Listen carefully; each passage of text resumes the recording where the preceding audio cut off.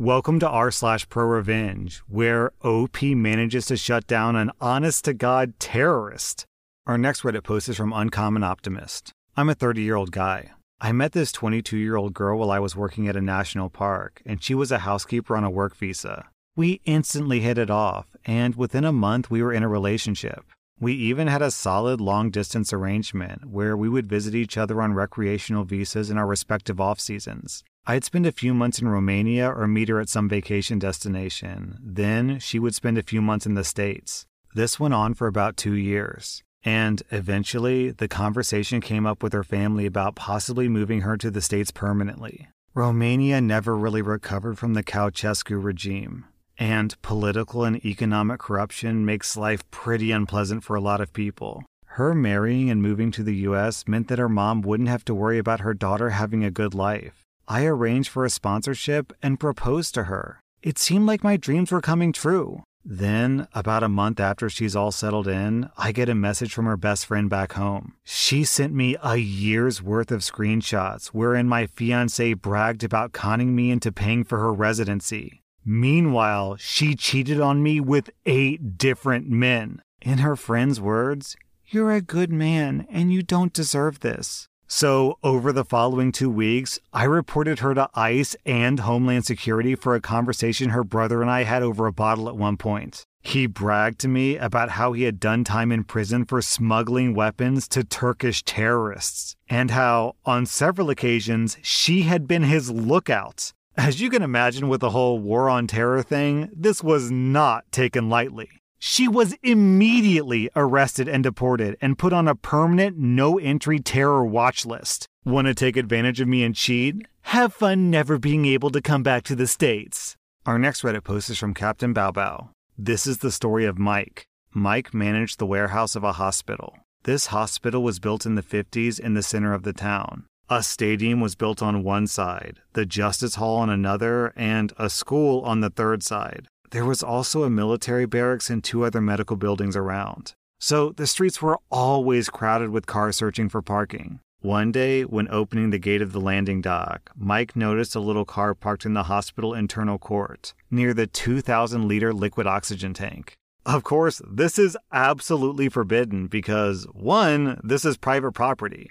2, driving around this private court is very difficult. And 3, liquid oxygen is explosive. A car or truck hitting that tank would be a major hazard. It was a small Italian car, the kind commonly used as a second car or to travel in the Dolomite Mountains where the roads are very narrow. So Mike makes some calls. The car isn't owned by someone of the warehouse or the nursing staff. No doctor would have such a small car. The receptionist made public announcements asking visitors to move the badly parked car, to no avail. 18 hours later, the car is gone. Okay, problem solved. But the next day, the car was back. So Mike placed the same calls and got the same result. This time, Mike called the cops. The cops can't tow the car away because it's a private area. The hospital won't do anything without the cops getting involved. However, when it was time to close the warehouse, the car was gone again. On the 3rd day, when Mike opened the landing dock, the car was already there. And this time, it was a real problem. A 35T truck from Germany had to come into the courtyard that day. There's no way that that truck could reach the dock without hitting the car or the liquid oxygen tank. This car had become a clear and present problem of security. The warehouse workers exchanged ideas of what to do, but all feasible solutions had already been tried. And just then, someone from the maintenance team passed by on a forklift with a pallet of plaster bags. The idea struck everybody at the same time. There is no way that a tiny Italian car could weigh more than 1 ton of plaster. So Mike went to go see the forklift driver while the team searched for a wood pallet. Slowly, and with many precautions, the forklift driver slid the pallet under the car, lifted the entire car, and then drove down the street to drop it off in a nearby street. Within 10 minutes, the cops were notified that a car was parked in the middle of the street blocking traffic. Said car was towed away in less than half an hour. 2 days later, rumors ran around the hospital. It was the car of the director's wife. She worked in a medical building some streets away. When the hospital found out that Mike did this, everyone waited to see what would happen. Mike was called to the director's office. As soon as he arrived, he started to explain himself. "Yes, I know that it's your wife's car, but..." The director went, "What? No, I called you for an entirely different matter. I warned my wife several times. She had it coming, that grunt." I think the funny thing about this story is that Mike tried to get the cops to tow the car, but they wouldn't, so he just moved the car to public property, parked it illegally, and then called the cops. So in the end, the cops still had to tow it. Where there's a will and a forklift, there's a way. Our next Reddit post is from Onaplinth. I had a job working warehouse and delivery for a store. Their entire corporate structure was built on treating the people below you like garbage, and that passed down through entry level. Managers would just bark orders and chew you out for any reason they could think of. They paid about 25 cents over minimum wage, and the bosses drove BMWs and Mercedes. The big boss lived in an $8 million house. Our store was the freight hub for 4 others in the little chain. So we got to know the drivers from the other stores pretty well because they were always coming to load freight or drop stuff off. One day, we're sitting with 2 drivers from another store, and this one guy, Buddy, remarks that he and his partner are working over 60 hours a week. I say that he must be doing pretty well with all that overtime pay. He says that they're not getting overtime, just paid a straight time rate. I asked him if he signed an averaging agreement, and he said no. He showed me his pay stub, and there it is. His partner comes back and confirms all this. They've been doing this for months. He asked his manager about overtime, and he had been told that straight pay was just the way that it worked.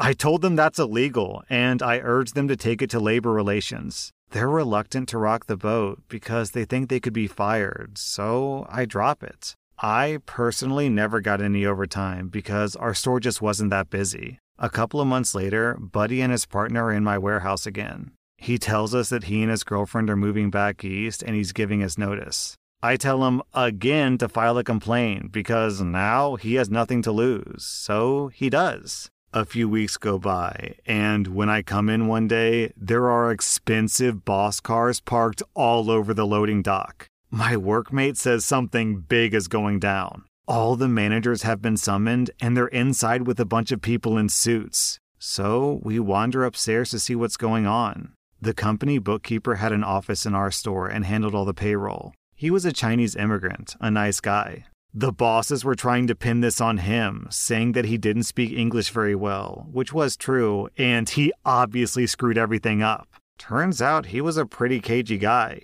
He knew that what the bosses were telling him to do was illegal, and he was able to produce all the records of him telling them that, and of them telling him to basically just shut up and do it anyway. So he handed over all the documentation and quit. I saw Buddy and his partner a few weeks later. He got a pay stub for about 15 paychecks worth of earnings. The company got caught for all the overtime pay and a pretty substantial fine on top of that. And as an added bonus, the second in command had driven over a nail when he parked his silver BMW on the loading dock and had a flat when he came out of the store. He opened his trunk, called me over and said, "Change that for me." I told him, "Sorry, that's not my job, and if I hurt myself, my compensation claim would be denied." As he went to call a tow truck, I stood on the loading dock and gazed upon all the havoc that I'd wrought, and my heart was glad. Man, corporate theft is so hypocritical. Imagine if an employee stole 15 paychecks from a company. That's embezzlement, and they'd probably do time in jail. But when the boss steals from a coworker, that's just business as usual. Our next Reddit post is from Dean of GCC. I used to live in a rental townhome. The place was great. It was run by a big company, but they paid an on-site super to run the office, coordinate repairs, etc. When I moved in, the super was this nice older retired couple. A few years later, they moved on, and the company hired these 2 young dudes. They were buttholes. They were recent college grads who looked down on the blue-collar tenants, held loud parties all night, generally ignored the grounds, ignored maintenance requests, etc. But that's not how I got them arrested. In addition to renting the townhouse, you could also rent a covered parking spot. If you did, they gave you a hang tag. And if you didn't have a hang tag, you'd get towed.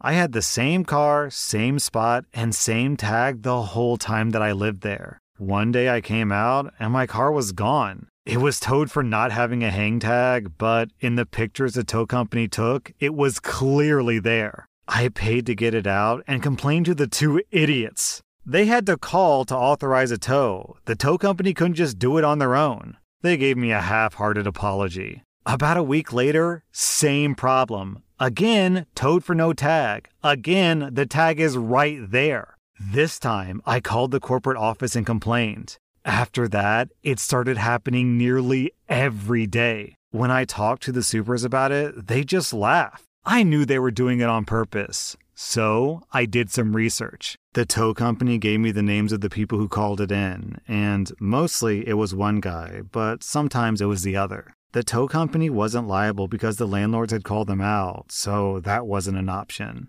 But I did some research, and I found out that in my state, calling for a tow when you know it's not a legal tow is grand theft auto, just like you broke into a car. I also found out that you can record conversations in my state without telling the other person. So I went in to meet with the two bros to talk about the situation. They told me on tape that the first 2 times were mistakes. But after that, they did it on purpose and would keep doing it so I would learn my lesson. They said they knew that I was okay to park there, but that they didn't care. I took that recording in the list of calls to a buddy who's an attorney, and he helped me take it to the local police. The police were more than happy to have a couple of felony charges dropped into their laps. So they filed the charges and went to arrest them. Corporate fired them the same day, refunded all of my fees for dealing with a tow company, and gave me a rental discount for a few months. They both ended up eating the felony and got probation. Last I heard, they weren't able to find decent jobs because of the felonies, and also couldn't pay their student loans. Both of them ended up working construction, which they sneered at because that's all they had left.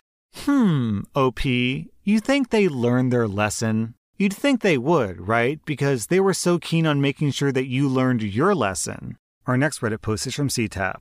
Back in 2008, I got a convertible PT Cruiser for my birthday. Yeah, it's a bit stupid sounding, but it was cheap, super dependable, in great condition, and it was a freaking convertible. I definitely enjoyed the heck out of that car during the summer. My family did too, which is where the start of the story comes into play. My parents love to take cruises around in the car. They'll go to all sorts of different places, take the dog, and make a nice morning or afternoon out of it. Well, one day back in 2010, they were driving on the interstate with my sister and dog in tow.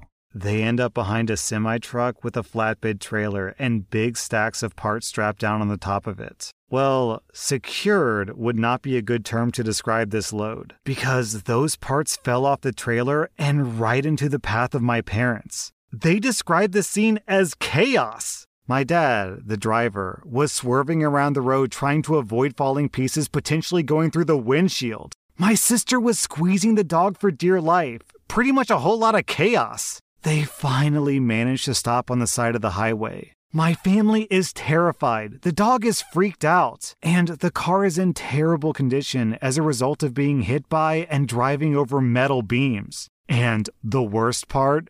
The driver kept going. Didn't stop, didn't pull over. Basically, he just left the scene of an accident with the load still not secure. Here's where the Prorevenge comes in, and I do mean Prorevenge. You see, my mom is a buyer. A buyer is the person responsible for coordinating prices and purchases of materials from manufacturing and construction companies. And a cool fact about my mom, she is very good at this and has a lot of experience when it comes to part identification. And wouldn't you know it, there were parts all over the highway. So she, my dad, and my sister all go around collecting the metal pieces that had fallen off the trailer. We then went home, and she used her work experience to track down exactly where these parts came from. Keep in mind that the only thing she had to go off was a random string of numbers on each part that she retrieved. Not exactly easy for the average person, and it took her about a week to finally get to the end result of the research.